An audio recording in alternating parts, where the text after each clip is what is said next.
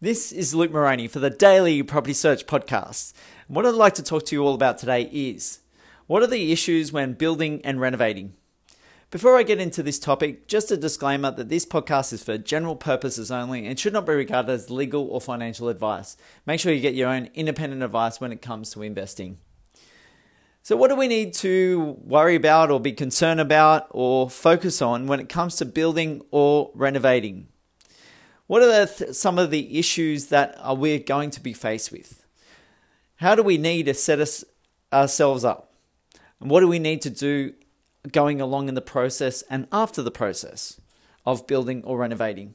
I had a bit of a discussion today with Tony Gallagher, and he spoke to me about different aspects of building and renovating, and we got a good sense of what was actually happening and what you need to be aware of, what you need to be mindful of when it comes to starting up in this process, going along with the ideas of building and actually putting it into place where you're minimizing the effects of having a bad job or you getting into stress and you causing, over anxious moments, and just to minimize the impacts of your lifestyle and your well-being all through, because it can be very difficult. So it was ideal that I got Tony on to do a Facebook Live video today and discuss this particular topic, because many people go through this. The dream of a lot of people is not only to own their own place, but actually to build their castle. So in going with this idea, I thought I'd take a little bit of a deep dive into some of Tony's thoughts, some of my thoughts in terms of people that I've seen experience through this process of building their own home, and what it really takes to actually get it done in an efficient way, less stress as possible, less issues as possible. But you've got to remember, these things are always going to come up. So it's important that you prepare yourself, you be mindful of these things, and you really construct it in a good way to actually help with a good outcome in the end for yourselves. The whole idea, what's the end goal of building that home, that dream home that you've always wanted? So how do you do it in the best way possible? And there are a lot of people that get it wrong out there. And hopefully with what I'm talking about today and what Tony delivers out there in the marketplace for other people can actually go a long way towards that idea of actually doing it the best way you can for a minimal amount of fuss. So a couple of points that I like to make on the back of what Tony spoke about as well. Firstly, preparation before starting is the key. Mind the pun, but lay the foundations. And that's what is really critical in getting yourself set up in a great way. I've seen people that have taken 3 years to build their homes, and I've seen people that have taken 5 months to build their homes. And a big reason for the difference in both those was the preparation in it. Tony talked about using the 3x3 approach. So when you're looking at getting prepared, you need to select some of the tradespeople that are going to be working with you. The 3x3 approach is that to get 3 quotes, and to each one of those quotes to have 3 people giving testimonials that can back up the tradesman in what they're doing. You want to ask those powerful questions to those people that are giving testimonials out. What is your experience, good and bad? What happened when things got a little bit tough? And really go on the back of people's tones, because they often will, if you get them in the right frame of mind with the right questions in place, you can get them towards a perspective of really divulging the information that they wouldn't often tell others.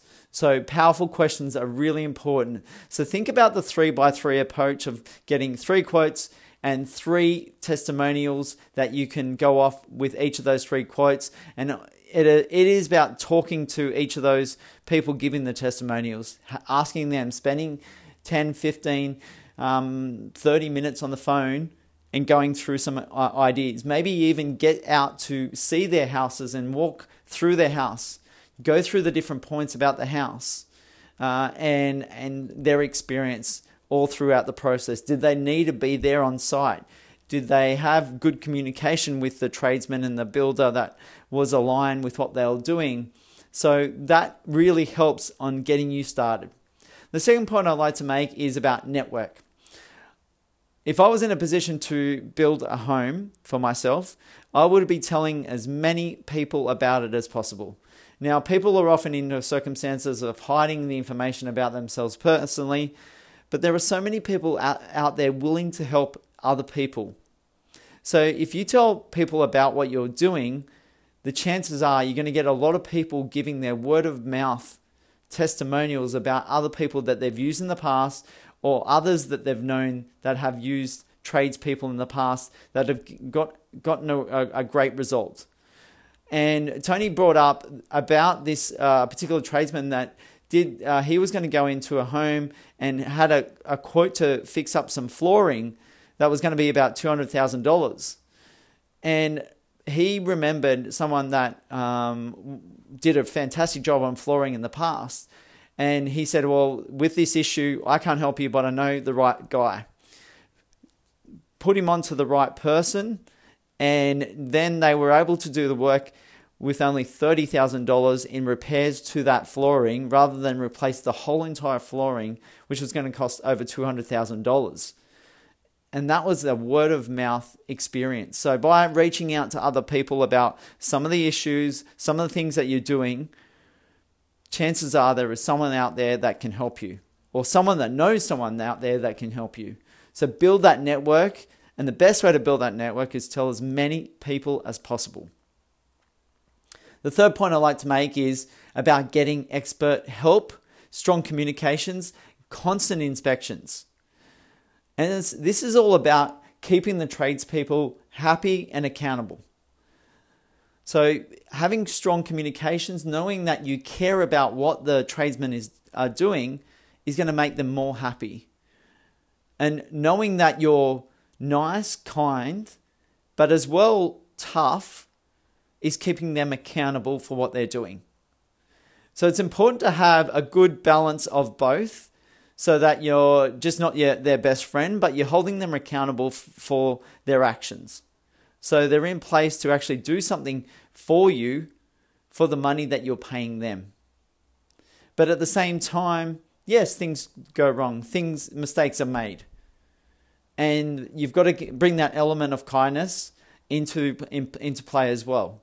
All too often, a homeowner who's looking to build a house and using a builder to help them out, or tradespeople to help them out, he's quite emotional about the experience. And if something goes wrong, I wouldn't say often, but sometimes people get into of making their emotions taking over and getting extremely unhappy with the tradesman. And now that can work potentially in your favor, but it also can work against you as well. They might decide that they're going to go out and do other jobs instead of yours because of the angriness that you're showing to them. So you've got to work on the balance of accountability and happiness for those tradesmen, for those builders, by getting the experts, those word of mouth connections that you have, the experts to help you. So it might mean getting an additional inspector that is independent to actually go out and oversee the works and make sure that it's preventing instead of curing the problem afterwards. So hard to fix some of the problems, and people get so annoyed, tradespeople will get so annoyed to, like, even if they've done the wrong thing, to actually go back and rip it all up and start again. So prevention's better than cure, remember that. So bringing someone like a Tony into play to inspect from an independent level might actually help you in future to actually avoid the situations. And while you're ongoing with the job, remember that constant communication, constant inspections to keep those trades happy and keep them accountable. Remember those things. So that's a couple of things that I would like to bring up in terms of my talk with Tony Gallagher in terms of the Facebook Live we did today. If you want to, pop over to Facebook Live and hear more of that discussion that we had, please do so. But if you'd like to talk about this particular topic further, or maybe I can get you in touch with Tony about what's going on with your building and renovations, feel free to give me a call on 0400 332 377. And if you'd like to talk about anything in terms of investing in your own personal circumstances, please do call me up for some of that guidance as well.